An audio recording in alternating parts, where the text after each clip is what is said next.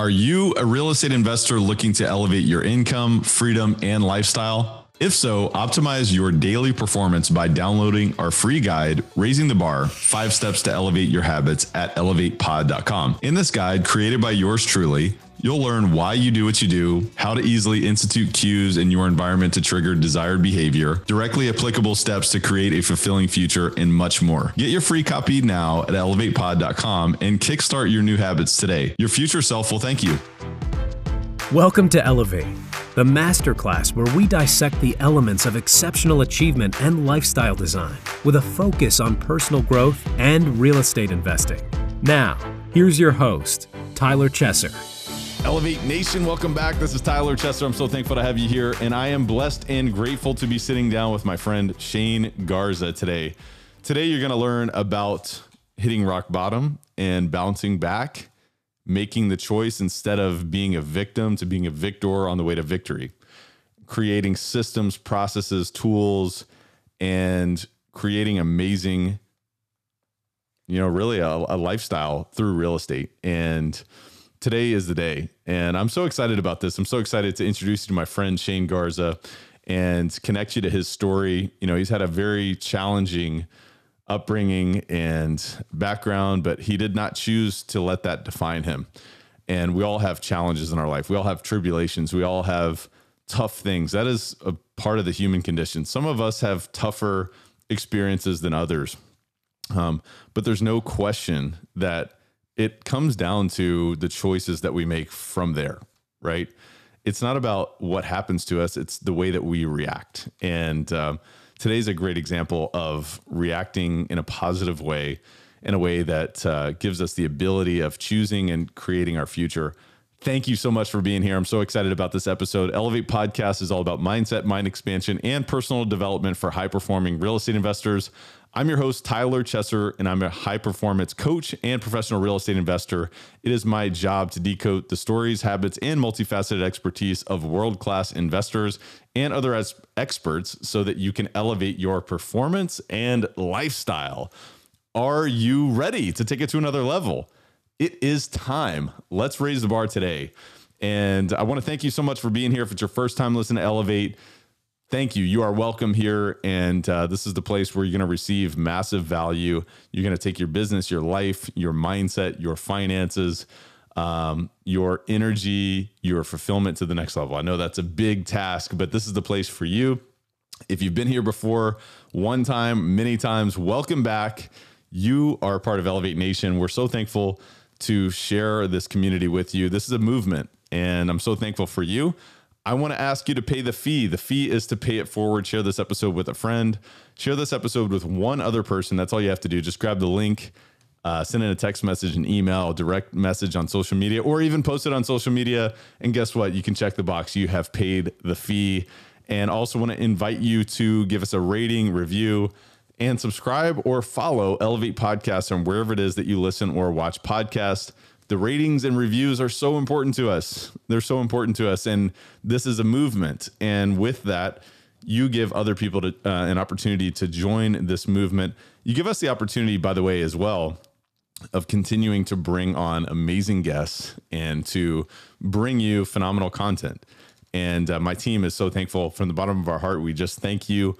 I thank you. We read every single review, and we appreciate every single introduction. And with that said, I want to introduce you to Shane Garza, who is originally from Texas and moved to Louisville area in his teens.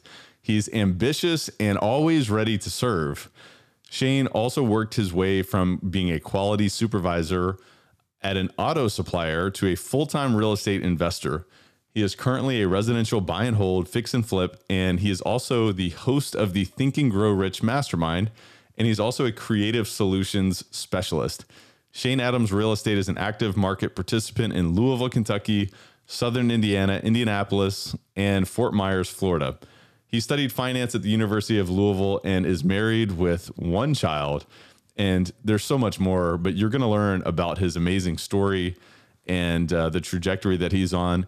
And I want to invite you to be inspired, but also be willing and ready to learn, because there's so much that Shane has committed to in the development of his business that I think you're going to find enlightening, exciting, and instructive. So without further ado, please enjoy this amazing conversation with Shane Garza.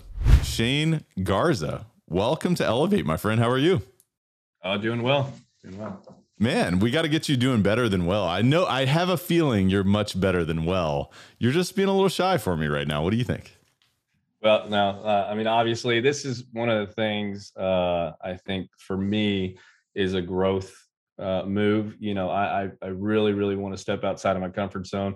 It's funny because I'm very outgoing, I'm very outspoken, but I hate public speaking. And I hate getting in front of crowds.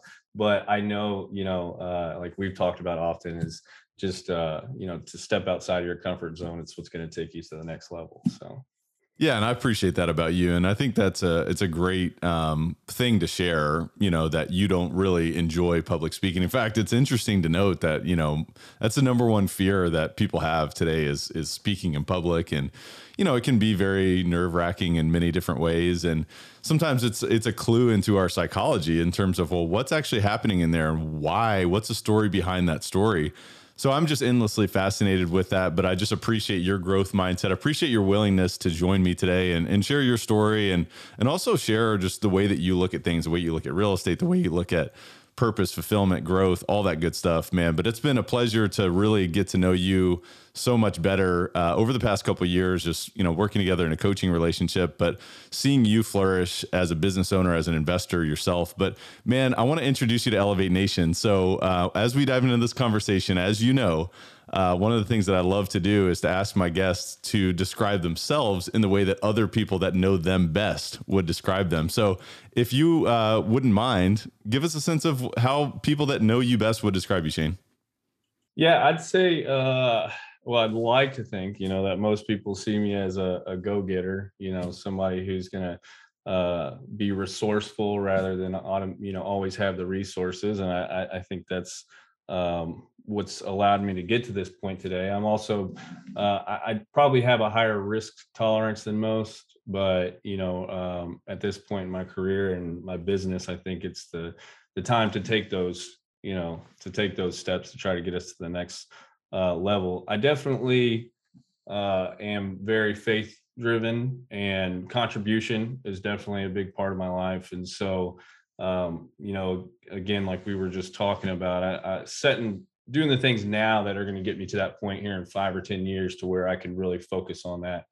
Part of my life is something that's exciting. So hopefully that's what other people see when they see me or talk about me, and we'll see. So I think that one of the things that I've learned about you deeply, especially over the past year, is just how heart-centered you are. Like you're definitely faith-driven, but you're doing this for the right reason, man. You're growing a business, you're growing a company, you're leading other people, and I think I'm seeing a lot of fulfillment from you. But as a result of all that, but I think it's amazing just seeing great people succeed, which is it's a lot of fun, man. So I just wanted to share that with you, and from the bottom of my heart. But with all that said, man, give Elevate Nation a sense of your upbringing, a little bit of your backstory. I think it's a fascinating and inspiring story. You've had some triumphs, some tribulations, but give us a sense of where you came from, what life was like growing up, and connect the dots for us a little bit, Shane. Yeah. So I didn't have the best upbringing. I had 5 siblings, I have 4 brothers, 1 sister. Originally from Houston, and at a young age, we had my father kind of wasn't in the picture, and then we had my stepdad who came into the picture, and both of those guys were somewhat abusive. Around the age of 14, I was put in a children's home and lived there for a few years, almost until I was 18. I was 17, and then moved up here to this area, and part of the reason I came up here was because my mom's mom had gotten sick, and so my mom moved up here. She actually ended up splitting up with my stepdad, and who at that time was, him and I had a very bad relationship, and so I think my mom, saw that, hey, I had gotten past that, and then I was able to move back, with her up here, but she had to take care of her mom, who lived up here in Indiana. And give a little more context, both my parents ended up passing away from drug overdose. And, that's one of the things too. It's odd to me, or when I see people that have parents that have done something like that, I see them going, one way or the other. Some kids are like, hey, I'm not going to do that at all. I don't want anything to do with that lifestyle. And some people follow those footsteps. And I was definitely the prodigal child, who made the wrong decisions, early on. But I think it was because I just, looking back now, I think I just had just such a victim mentality. I thought that this was my lot in life, right? And I think I was very resentful at a young age because, I looked around and saw these families that just had, this nuclear family unit that just looked so pleasant. And then, you have this stuff going on at home. And so, with that said, I ended up getting in quite a bit of trouble. I went to U of L, and my junior year, started getting into drugs and alcohol, probably partying too much. I was part of a fraternity, and that was like my focus. I was just totally, about that lifestyle. And then ended up getting arrested, and spent almost 4 years locked up. And I ended up getting out in May of 2016.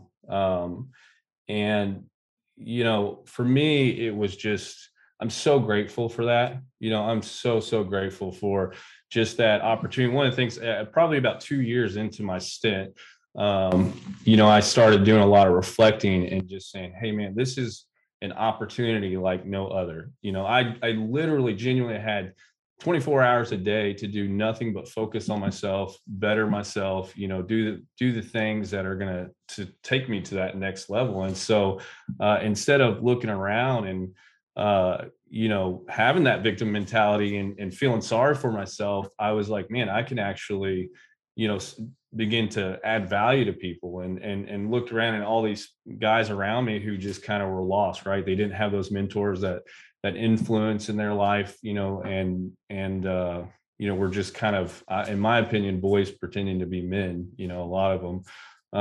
And so, that last 2 years, I really just became very well read, on worldviews, looked at why, I believe the things that I believe, and, really dove into my faith. And, after I got out, I had, a pair of orange shorts, shower shoes, and a white t-shirt. I ended up, I was on home incarceration program at a halfway house, and didn't have my license, and had to I was paying a buddy of mine like $5, per ride to get to work. And then I would take the bus. I had a bus ticket. And to me, it was just a humbling process, because I just think, growing up, I felt like I deserved more than this. But whenever you're, walking a couple miles to the bus stop and then going to work, and it's like, I have nothing at all to sit here and be flashy about, right?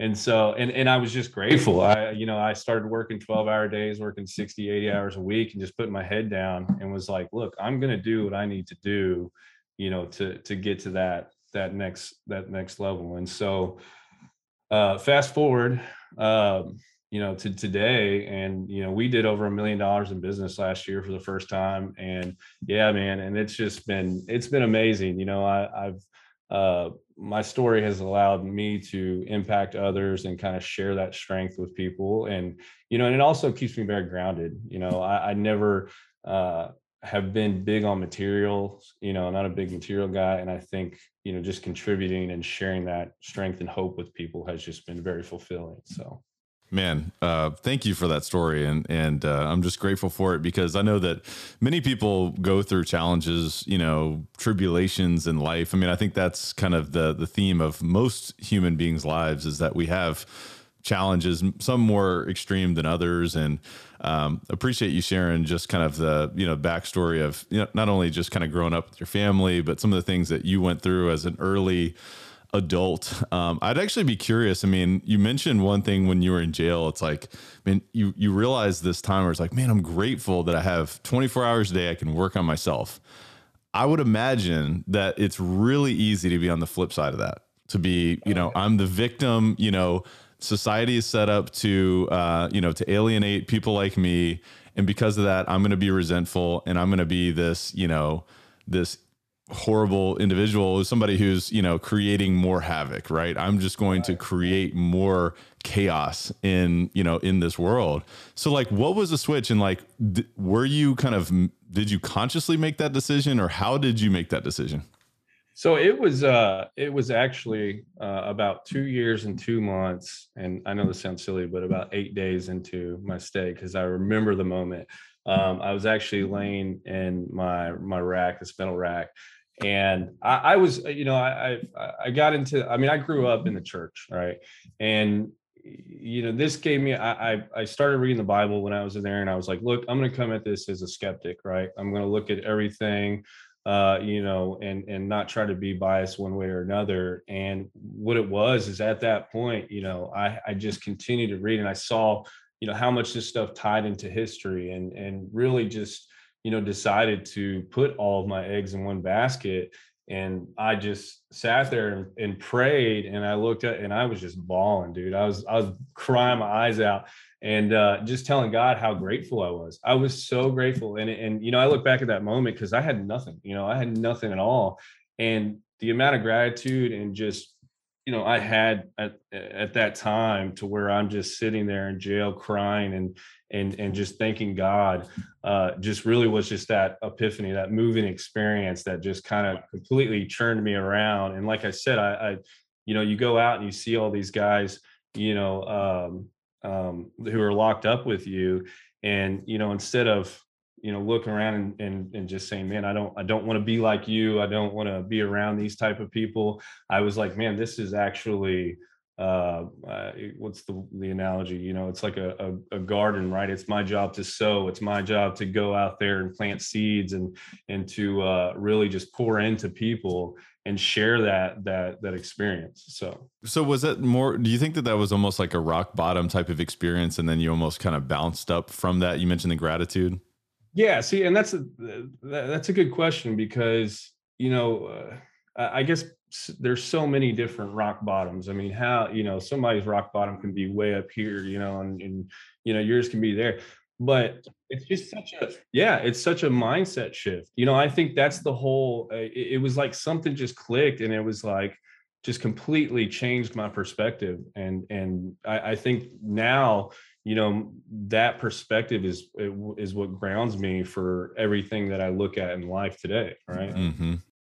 So when you started mentoring others, and simultaneously you were working on yourself, right? You mentioned reading and kind of being a skeptic, not only from a religious standpoint, but also a worldview standpoint, and just questioning your thoughts, right?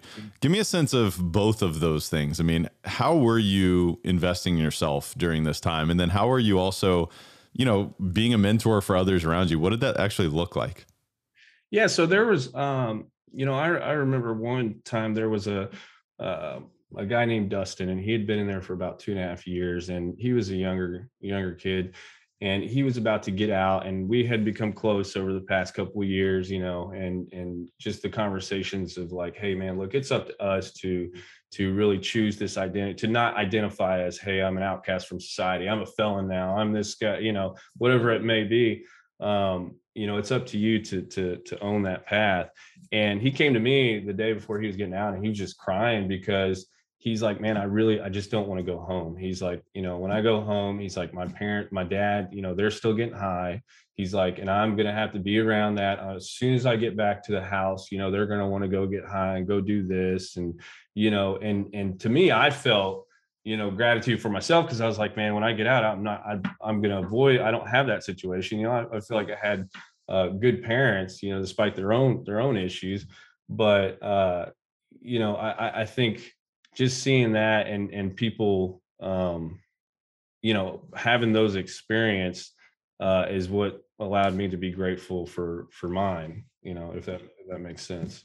So it sounds like you were really just seeing people for who they were and what they were and what circumstances they were going through in jail, and offering a bit of, a little bit of a lending an ear, and just kind of helping people make that decision themselves?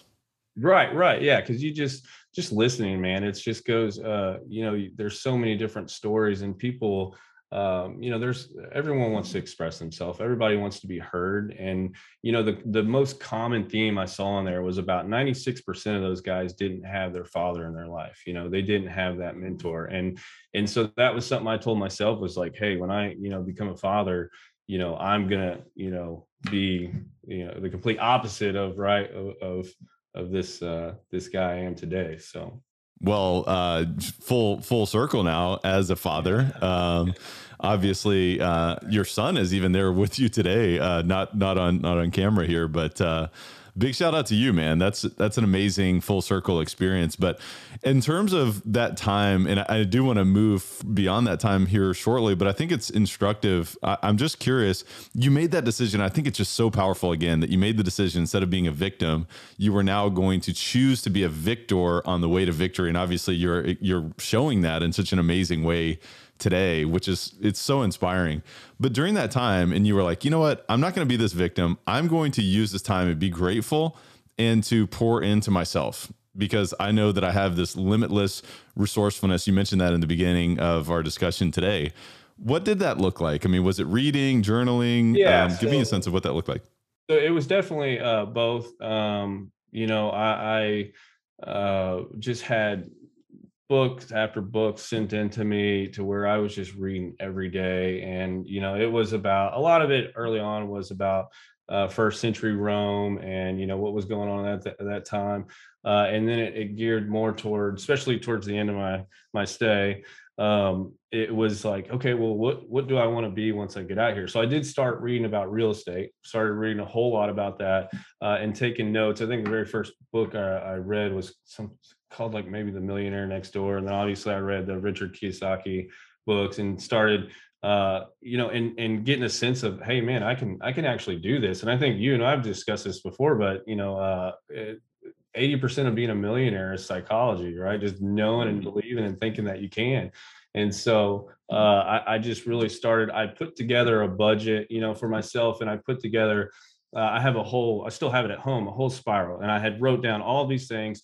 I had one page that was like 10 reasons why I never want to come back here again. There's stuff like that, and then I wrote like a bucket list. Like, here's the things that I want to do. I want to accomplish. I want to be a deep sea fisherman. I want to be doing this stuff. Right.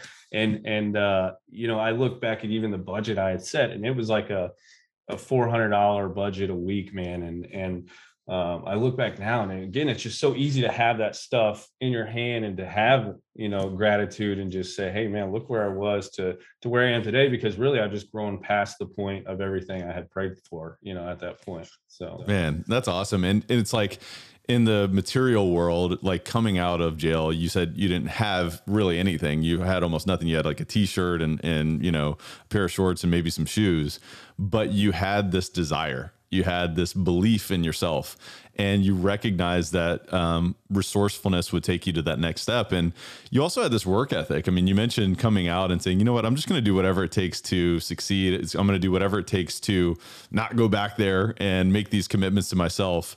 But give me a sense of what did it look like coming out? And obviously you mentioned having a desire to get into real estate. So I'd love to get there as well. Well, the first concern obviously is, now I have a felony. Right. What do you, that's something that's an identity that's hard to shake, because you feel like even today, I still feel like there's things that are going to be tough for me and have been tough because of that.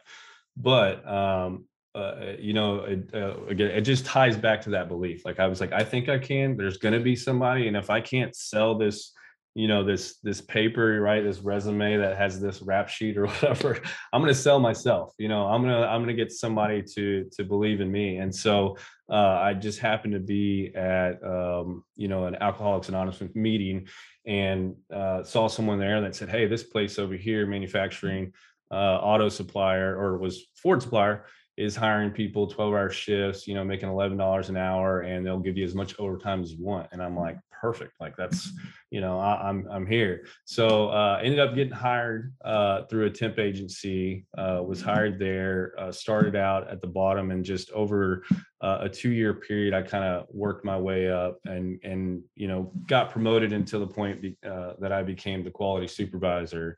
And so I was dealing with Ford on a regular basis, when it comes to quality issues. And, even then, I think it was a slow growth process, because in my head, I'm like, okay, hey, yeah, I want to be an entrepreneur. I want to be a real estate guy. I don't want to be, answering to somebody else's or working on somebody else's agenda.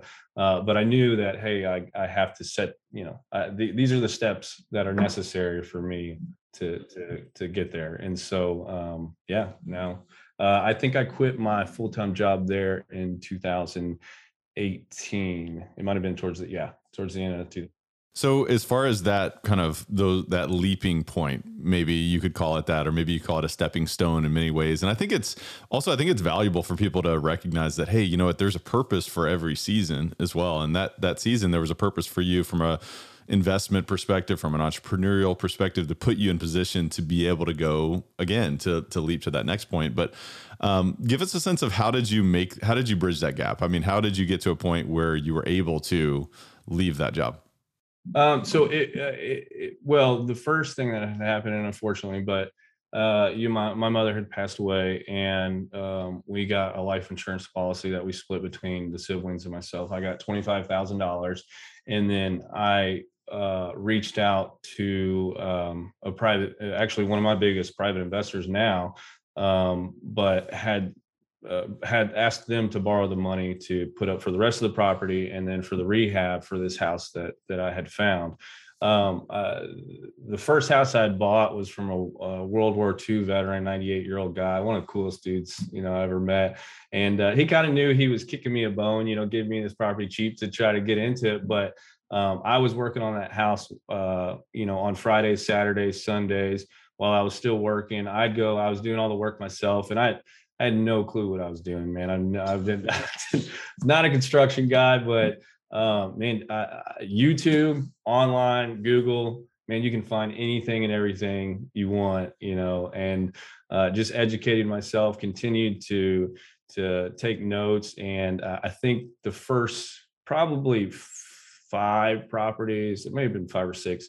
That's all it was me working and doing it on the weekends and fitting it in when I could, and trying to grow the renovation part of the business, right? Hey guys, just a quick word from our sponsor, then we'll be right back to the show. This episode of Elevate is brought to you by CF Capital, a national real estate investment firm founded by myself and my business partner, Brian Flaherty. CF Capital's mission is to provide property investment and asset management solutions to help investors like you maximize their returns by investing in high-value multifamily communities. If you are looking for risk-adjusted alternative investments in quality apartment communities, are seeking tax-optimized cash flow with appreciation upside without all the hassles of management, you might benefit from learning more about investing alongside our team. You're invited to reach out and learn more about how you can invest with us by visiting cfcapllc.com. We're also currently offering a free ebook called The Bottom Line, 10 Ways to Increase Cash Flow in an Apartment Complex. Whether you're a new or experienced investor, we're confident you'll find massive value in this resource. So go get your free copy today at cfcapllc.com. And now please enjoy the rest of the show. I call that a whatever it takes mentality, man. And it's funny you say, it's like, I had no idea what I was doing. I think there's such a pattern there. You see that in many regards, people who want to get started in real estate or any endeavor as an entrepreneur or investor. It's like, well, I just don't know what I'm doing. And so you have to be able to know, you got to go. And I think that's amazing that you were able to do that. But as you kind of have continued your progression, obviously you mentioned you exited your W-2 role in 2018 all the way to now, obviously now 2021, you had, record year, over $1 million in revenue. But as you continue forward, obviously you continue to ramp up, and I've seen what you're doing, man, and it's exciting. But give us a sense of what your investment focus is now. Obviously you've been doing a lot of fix and flips. I know you do some wholesale. I know you do some mobile home park investing, but give me a sense of what does it look like today? Yeah. So I'm trying to, step outside of the single family and move to commercial. I think earlier this year, this year we had 3 mobile home communities under contract, and we ended up backing out just because there's just a little bit too much hair, on the deals. It took more capex initially than we anticipated, and then I started realizing like, hey, we have a business that has to continue to produce revenue for us to grow. And so I think, I was taking a little bit too much of because, it was a teachable lesson for me that our bandwidth is only so much, right? You can say, hey, I want to do all this. And at the beginning of last year, it was very much just, hey, let's throw a dart at the board, and hope that we can accomplish, these goals. And we didn't quite get there, but now we have, tracked everything, right? We've got KPIs and we have metrics that we follow that have really allowed us to set the glide path, for this upcoming year to put tangible, realistic goals in place. And so now when I say 2023 is going to be the year that we kind of jump full steam into the commercial space as far as picking up mobile home parks and storage facilities, that's because of these things that, these stones we're setting, right, to get us there. So yeah, it's very methodical, and I love just the willingness to do whatever it takes to continue to stack to get to that position. But looking back over the past few years, maybe it's 3, maybe it's 4 years, I'd just be curious if you were to point to some of the challenges that you faced in that growth trajectory to get to where you are now. Yeah, so I started doing a report back in October, and I'm doing a report every month for my investors. And I wrote down some lessons that I kind of learned, especially out of this past year. And some of them may seem, silly or, a business 101, but, when you go through the process, it's much more, for me, at least, it's more of a learning experience than just to read it somewhere. But one of the things, obviously, is when you're out of cash, you're out of business. Cash is king. And doing renovations and flips, you get chunks of cash, a lot of times, but you'll have revenue that's pushed out, right? And we even, we're working on 10 properties at a time. And so we had, probably 4 or 5 that were supposed to finish, in June and didn't get, closed on until November. And so that was something. And then you have, W-2 employees that, hey, these outflows are every month. They're coming up every week, and so that was a very teachable lesson for me. One of the things as well is don't create expenses based on future revenue. Don't play catch up. It's the worst way to operate. When you do a bad deal, not only do you not make any money, but you siphon off attention from the rest of the business, thereby affecting the good deals. So I definitely had the mentality of if something looked like it was going to make money, I was like, let's get it. I'm ready. But I don't think that's always. It's better to be a sharpshooter. It's definitely better to pick and do your full steam due diligence. I think there's only been 3 deals, right, that we've lost money on, and the most I've ever lost on one deal was $8,000. But those are all, for me, that's tuition, right? That's stuff that I'm like, man, I'll take those experiences and again, capture that and use it for everything else that we step into. Because especially this commercial space stuff, like there's no space for that, right? There's no space for not being completely buttoned up, for doing things the right way, and so that's definitely been teachable for me. And another note I wrote was, catching a big wave is not the same as being a good swimmer. And so, yeah. And what I mean by that is, even now, all I've been a part of is a seller's market. We've been able to put anything on the market, and within 3 days it's under contract and it's gone. But what are the risks associated when with the future, if deals are just sitting on the market for 4 or 6 months, so these are things to always consider, I think, especially as we grow. And then lastly, most mistakes I've made have been because of wrong assumptions, irrational exuberance, or inconsistent execution. And so, and that for me, man, is just something that, hey, we've learned these things. Let's take them and let's not make the same mistakes again. That's so good, man. And, people get caught up in this wave of this market or this market cycle that we've experienced over the past 10 years. And just think that, man, they're the best and greatest investor that this world has ever seen.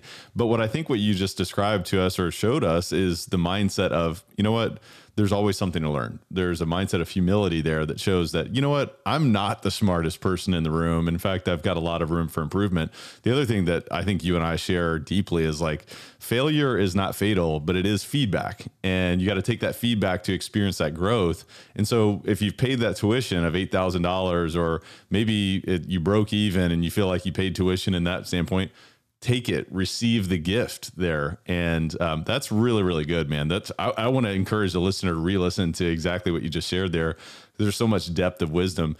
But I wanted to actually go back to KPIs, because you mentioned that that's been important for you guys as you track forward. And we're just talking about looking back and taking the lessons of failures, or, you know, maybe even some challenges that you've faced kind of coming up. But give us a sense of what are the KPIs that you're tracking? What are some of the more important KPIs that you guys look at on a weekly basis? Yeah, so we have our weekly level 10 meeting. You know, I get that question a lot. What is a level 10 meeting? I'm like, when you know, you know. That's exactly right. But we definitely track cost per transaction.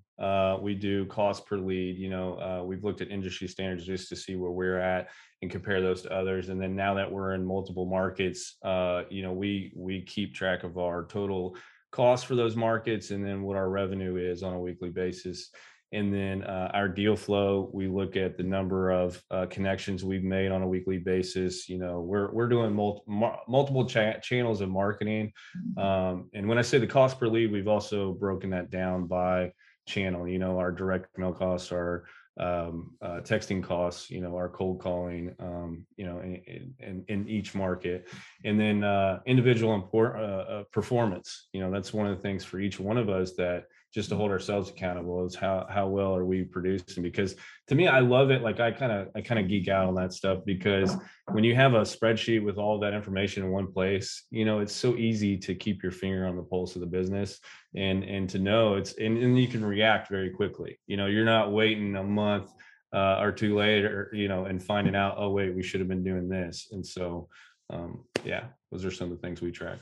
Absolutely. It gives you a pulse on what's actually happening so that you're not behind the eight ball. I think one of the big mistakes that many investors do, and this is something I've fell into from time to time, is looking at a monthly report and saying, all right, well, here's what happened last month for a particular asset as an example. It's like, well, that already happened. You know, yeah, we can probably make a change and that might impact next month, but we're already 30 days plus too late. And so I think looking at it on a weekly basis, having a continuous pulse of what's happening in your business, not just from an asset level, but from a production level, from an activity level, is super valuable. But you mentioned a few things there I wanted to dive a little bit deeper in. When I think about your investment focus now, and, you know, talking about deal sourcing, outreach from different, you know, marketing channels, give us a sense of what deals are you looking at? How many deals are you looking at on a, you know, weekly basis, monthly basis? How are you sourcing them, and so forth? So we're doing roughly 6 deals a month right now. It's about our average. And These are mostly flips, right? yeah, well, flips, wholesales, and wholetails. Actually, I'll give a shout out to wholetails, because we've had some really great wholesale deals, and I don't know if anyone's familiar with that. You're going to have to educate me on that one. Yeah.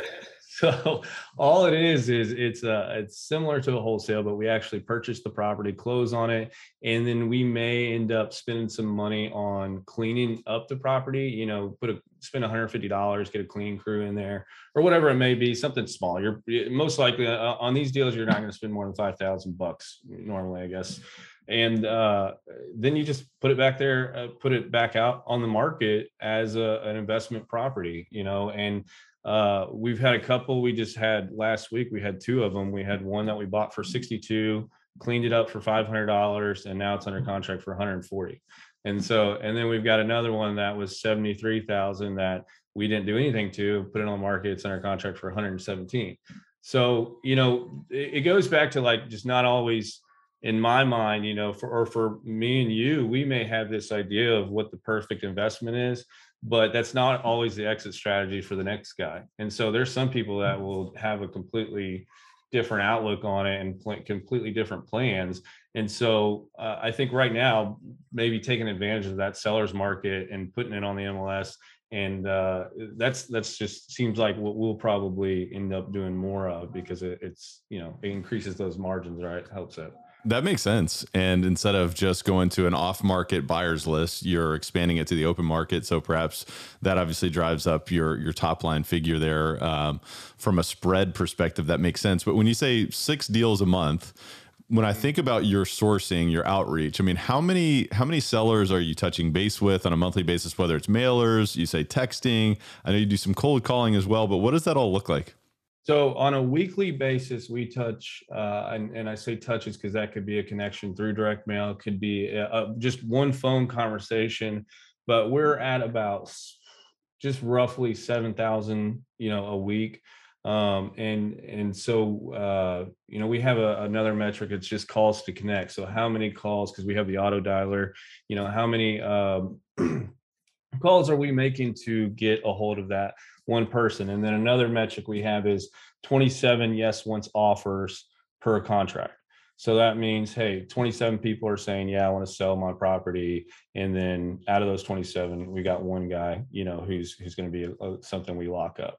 And then of those 6 deals, I'd say probably 3 to 4 of them are a wholesale deal. And then the other 3 are usually another exit strategy, whether it be flip, wholesale, or buy and hold. So. Got it. What tools are you most fond of and have been useful for you in those different channels? Yeah, so we've gone from Call Tools initially for the auto dialer to ZenCall, which is now Ready Mode. They were bought out by Ready Mode.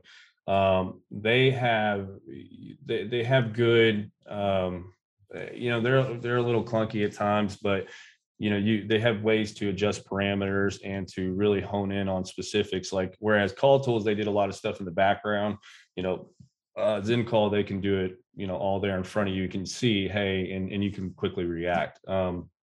Some of the other things we're doing is probably like most people, we'll use stuff like ListSource or PropStream to get the leads. We use, Batch Leads or something, batchleads.com, batchskiptracing.com, I think, to get those leads skip traced at about 12 cents, per lead. And then we use Postcard Mania. That's another great resource. I've gone through several direct mail companies, and they just seem to have the highest quality, product when it comes, and they're pretty. You have an account manager who's pretty responsive and helpful.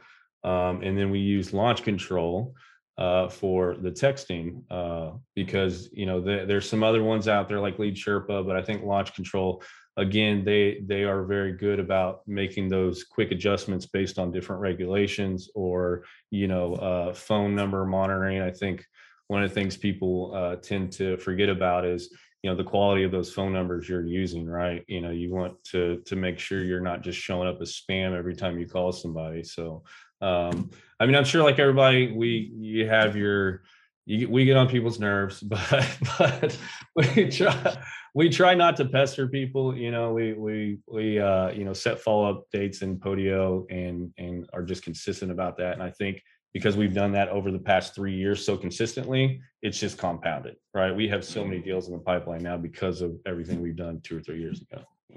Give me a look behind the curtain on what the team looks like. You've got some folks that are doing some marketing for you, some direct outreach, obviously from a construction standpoint as well, when you actually do close on the deal. But give me a sense of what the team looks like.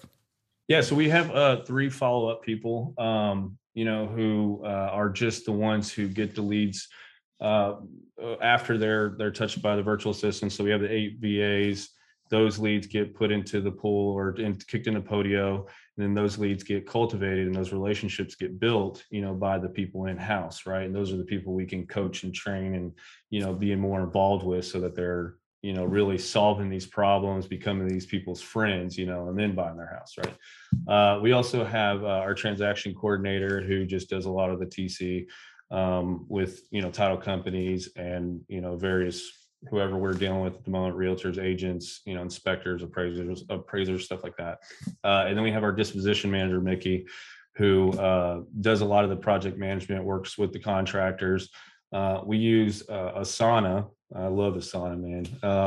It's it's it's Everybody loves Asana who has I Asana. love Asana. But, You've been singing the praises of Asana for a long well, time. I I told love you, it. dude, I'm gonna get a tattoo, man. Such a nerd, man. I know, but we put our inspection reports in there now. So when we go and look at a property, we have boots on the ground people that those inspection forms are filled out through a link online that gets kicked directly to the Asana app, and then we can include that, with the pictures in the drive for any wholesale deals we send out. So everybody, it's those questions that everybody wants to get answered, like, hey, is the floor level, what's it smell like in the property, stuff like that. You're not gonna So the goal is to be able to have people get as much information without ever stepping foot on the property.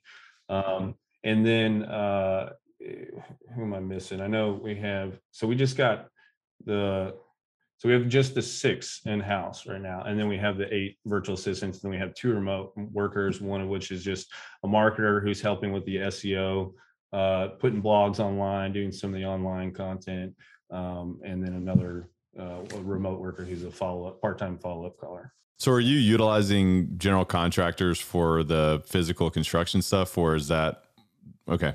Yeah. So I'm not going to share that information, but I've tried to share contractors with investors and it just never works out. But like, as far as like vendors, like, right, or subcontractors, you got plumbers, tilers, those guys. But we have 3 main contractors who each have anywhere from 12 to like 20 guys, and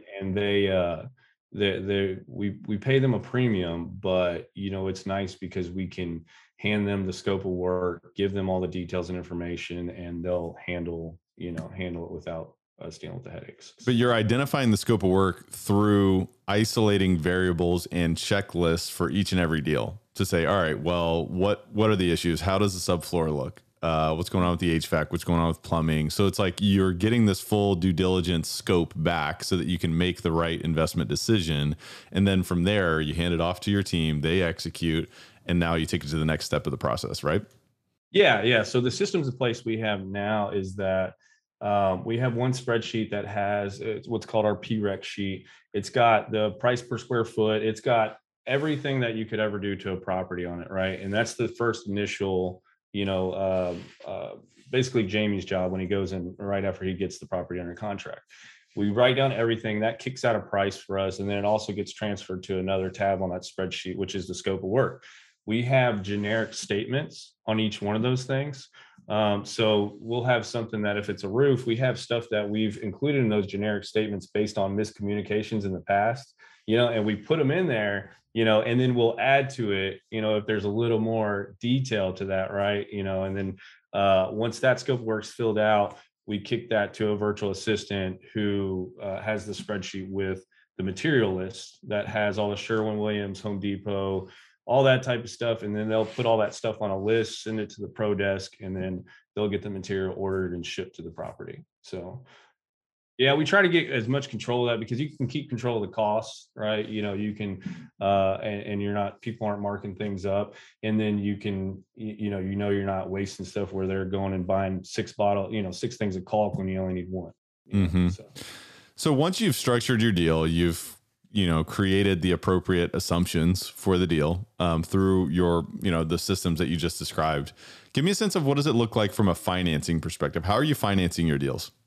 So most of mine is done through a private lender. I do have a couple of hard money lenders I work with, but I've just been able to build really good relationships with these guys to where they trust me, and it's just a matter of a text at this point. Just, hey, I got something I'm taking on. They at the moment we have about 2 million out on these properties, and my goal is, and I keep, you and I have talked about this, just priming them, right? I'm priming these guys so they know whenever we step into that commercial space, like, hey, look, man, you're actually probably going to enjoy this because we're not going to have as many transactions. We're going to just have these one, and then we're going to be very focused on that. And so they're excited about it, man. It's just, again, I don't want bite off more than I can chew, and it's that crossroads of comfort, and taking the next step versus, hey, let's not be put the cart before the horse. So as far as that goes from a breakdown, when you think of financing those deals, you mentioned a private lender that you've got a programmatic relationship with, which I think is extremely valuable. And it's not necessarily hard money, but give us a sense of, I mean, how does that look? I mean, are you putting equity in the deal plus a little bit of the balance there? Or what does that look like? So that's 100% financing, 9% no minimum. So it's a pretty solid deal. But the hard money guys, they're a little more expensive. As some guys that do 10%, maybe with a point or something on the back end, but you have to pay the fees and then the appraisal and all that stuff. And this one I can just kind of roll with. So I love it. I love it. So one of the things that you've shared with me and that I've recognized in you is that you've just been so consistent. And it's just this consistency of execution that I feel like has allowed you to compound and create more opportunities, grow your team, grow these systems, these processes, these tools, optimize the way that you're looking at your business. But talk to me about the role that consistent execution has played for you. Yeah, it's man, there's a great quote out there somewhere about, it's the boring, consistent execution that creates those overnight successes, right? That are actually over 10 years, right? But and more and more I get that. It's especially when I'm looking at the P&L at the end of the year, and I mean, I paid myself $10,000 last year. I didn't pay myself much at all, but I know it's just setting those things for the future, to where, hey, I will, here in 5 years, really, is I'll have that freedom. And it's not just the financial freedom, because even today I feel like I'm financially free. Like, I feel like I can go and make go buy a drink at a gas station without looking at the price. Like, to me, that's freedom. but the real freedom, I think, is whenever we have the time. We're going to go take 3 to 6 month vacations every year, and work remotely if we need to, and that's what I'm most excited about. So Shane, before we wrap into the rapid fire section of the podcast, I wanted to ask you, man, because we've been talking about execution strategy. Obviously, we started with where you came from and a little bit of that drive and rationale and thought process behind your metamorphosis, and lack of a better description, as a human being, as a leader, as an investor, entrepreneur. But give me a sense of what role has mindset played in this path? I think mindset is I mean, it's the most important thing, because even looking at it as if, somehow I've had luck. Some people look at me and say, oh, you've been lucky. You've just been, in the right spot at the right time and said the right things to the right person. And, whether I can, maybe some people, call it fate, and, or God's been involved. But I think even if because I've been told no, by the bank several times in different situations, and it's that resilience, right? And that resilience comes from your mindset, and so if you just continue to what you said, failure is not fatal, failure is feedback. And so do it a little differently next time. And at the end of the day, if you continue and consistently do that, you're always going to come out on top. So yeah, and I feel like it's this continuous conditioning. And one of the things I think about is, like, when you get knocked down, like in real estate, like, man, we get knocked down constantly. You get told no, your project has a problem, somebody on your team quits, or, there's something that happens with the terms that you were presented by your lender, or whatever. I mean, there's so many different things that can happen to us, and we get knocked down. And so for me, it almost seems like it's this conditioning to put ourselves in a position where our default emotional home is, I can overcome this. And instead of woe is me, I'm a victim, it's like, oh, okay, well, where's the gift in this, right? There's got to be some good. There's got to be something good that I'm getting from this. Does that resonate with you? Well, yeah, and that's the gratitude, I think, in all of it. I've kept a gratitude journal, and when you're forced to write down things that you're grateful for, even when you don't feel like being grateful, it's so easy to find that contentment, right? You can be content in whatever circumstances you have going on. And so those are the people, man. I don't think your success is defined by, how much money you have, or how many cars you have, how many houses, whatever it may be. I think it's your ability to be gracious and have gratitude and be humble in even the worst, moments possible. So. I totally agree, my friend. I totally agree. Well, Shane, I want to transition to the rapid fire section of the podcast. It's called the Rare Air Questionnaire. It's all about being uncommon, man. I think it's uncommon to choose to not be a victim, to choose to be a victor. But I think maybe let's make that more common, and I'd love to inspire more people to do that. So with that said, I want to ask you a few questions. If you had to point to 2 or 3 of the most impactful books that you've read over the past few years, what would those be and why? I will speak on 2 of them. The Compound Effect. If you've read that, it's a small, easy, quick read that just talks about what you and I were just discussing, just the consistent execution that's going to take you to that next level. And then the Blueprint for an Insanely Successful Business by Keith Cunningham. And so that's a very kind of candid conversation he has in that book with, looking at the things in your business that are going to potentially cause you issues. Like, where are your blinders at? What are the questions that you're not asking? What are the assumptions you're making? And too often, I think, we do that without, sometimes, I mean, you've got to make decisions without having all the information. But I think he talks a lot about having a thinking time. Every week set aside a time, a 2-hour time frame, just sit down and think. And I do that every Friday, and it's definitely helpful. So those 2 books I would highly recommend. That was a good nugget there on the thinking time. That's one that a lot of us forget to do. Just blowing and going, and productivity and pushing forward. Sometimes we gotta downshift a little bit and put some time in for thinking. So thank you for that. But we'll put links in the show notes as to where the listeners can find those books if you're interested. So just go check the show notes for that. But Shane, what's the biggest way that you elevate your life on a daily basis?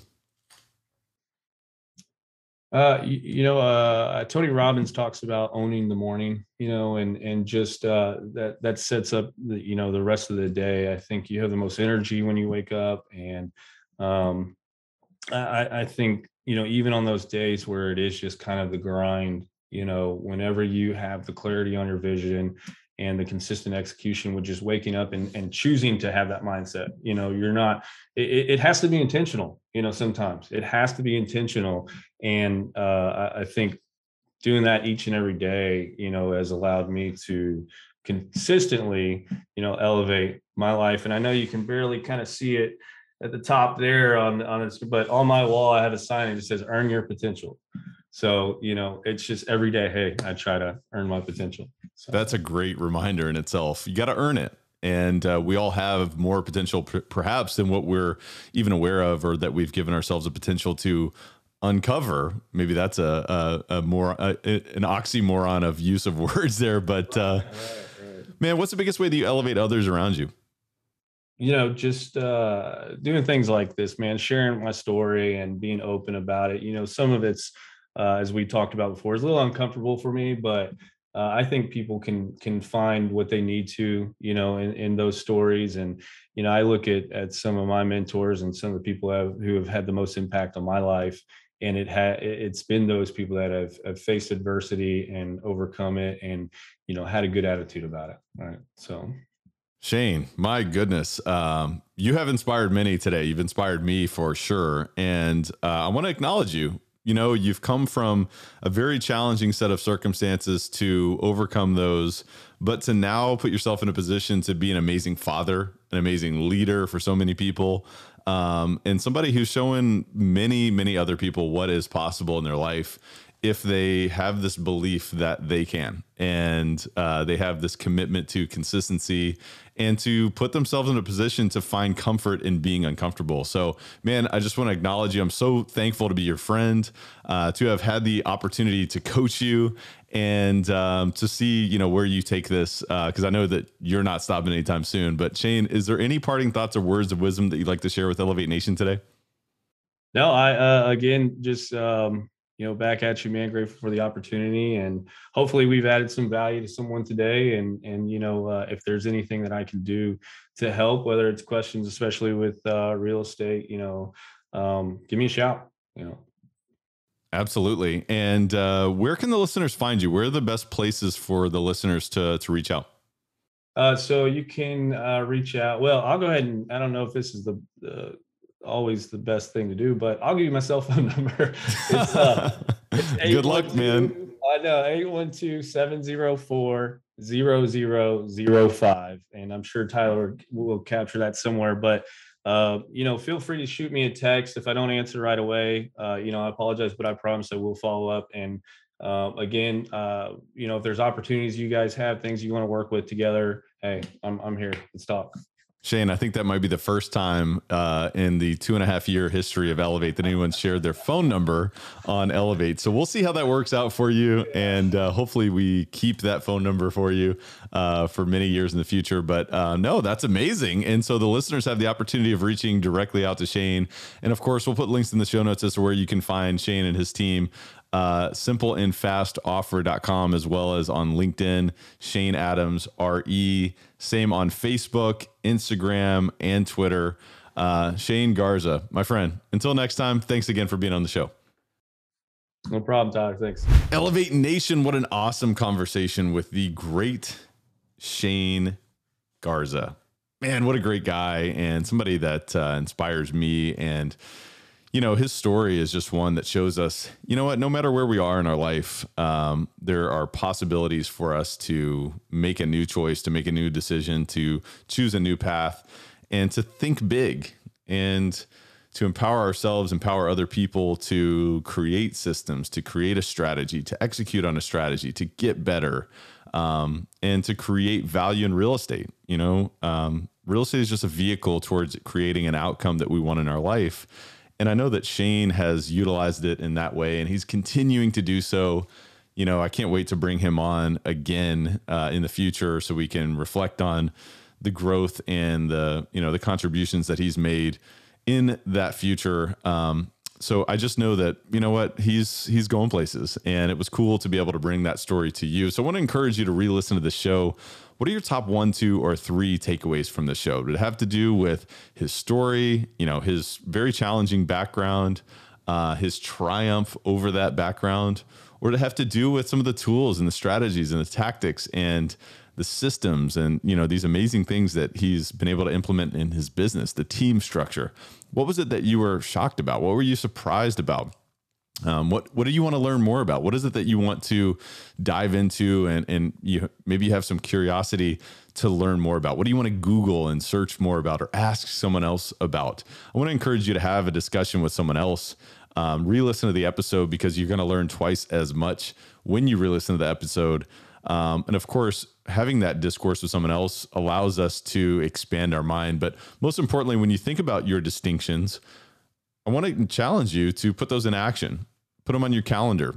Maybe it's, hey, I want to dive into this. I want to learn more about this at a point in time in the future. That could be an action step. Or maybe it's, I want to implement this tool, or I want to increase my deal outreach per week to this level by this date. I mean, these are just some examples, but I want to encourage you to take massive action. Elevate Nation, thank you so much for tuning in. Until next time, we will see you then. Have a great day. Thank you for listening to Elevate. If you enjoyed this episode, be sure to rate, review, subscribe, and pay it forward by sharing with a friend. Most importantly, take this opportunity to elevate your results by taking immediate action on what you learned. For more, visit elevatepod.com.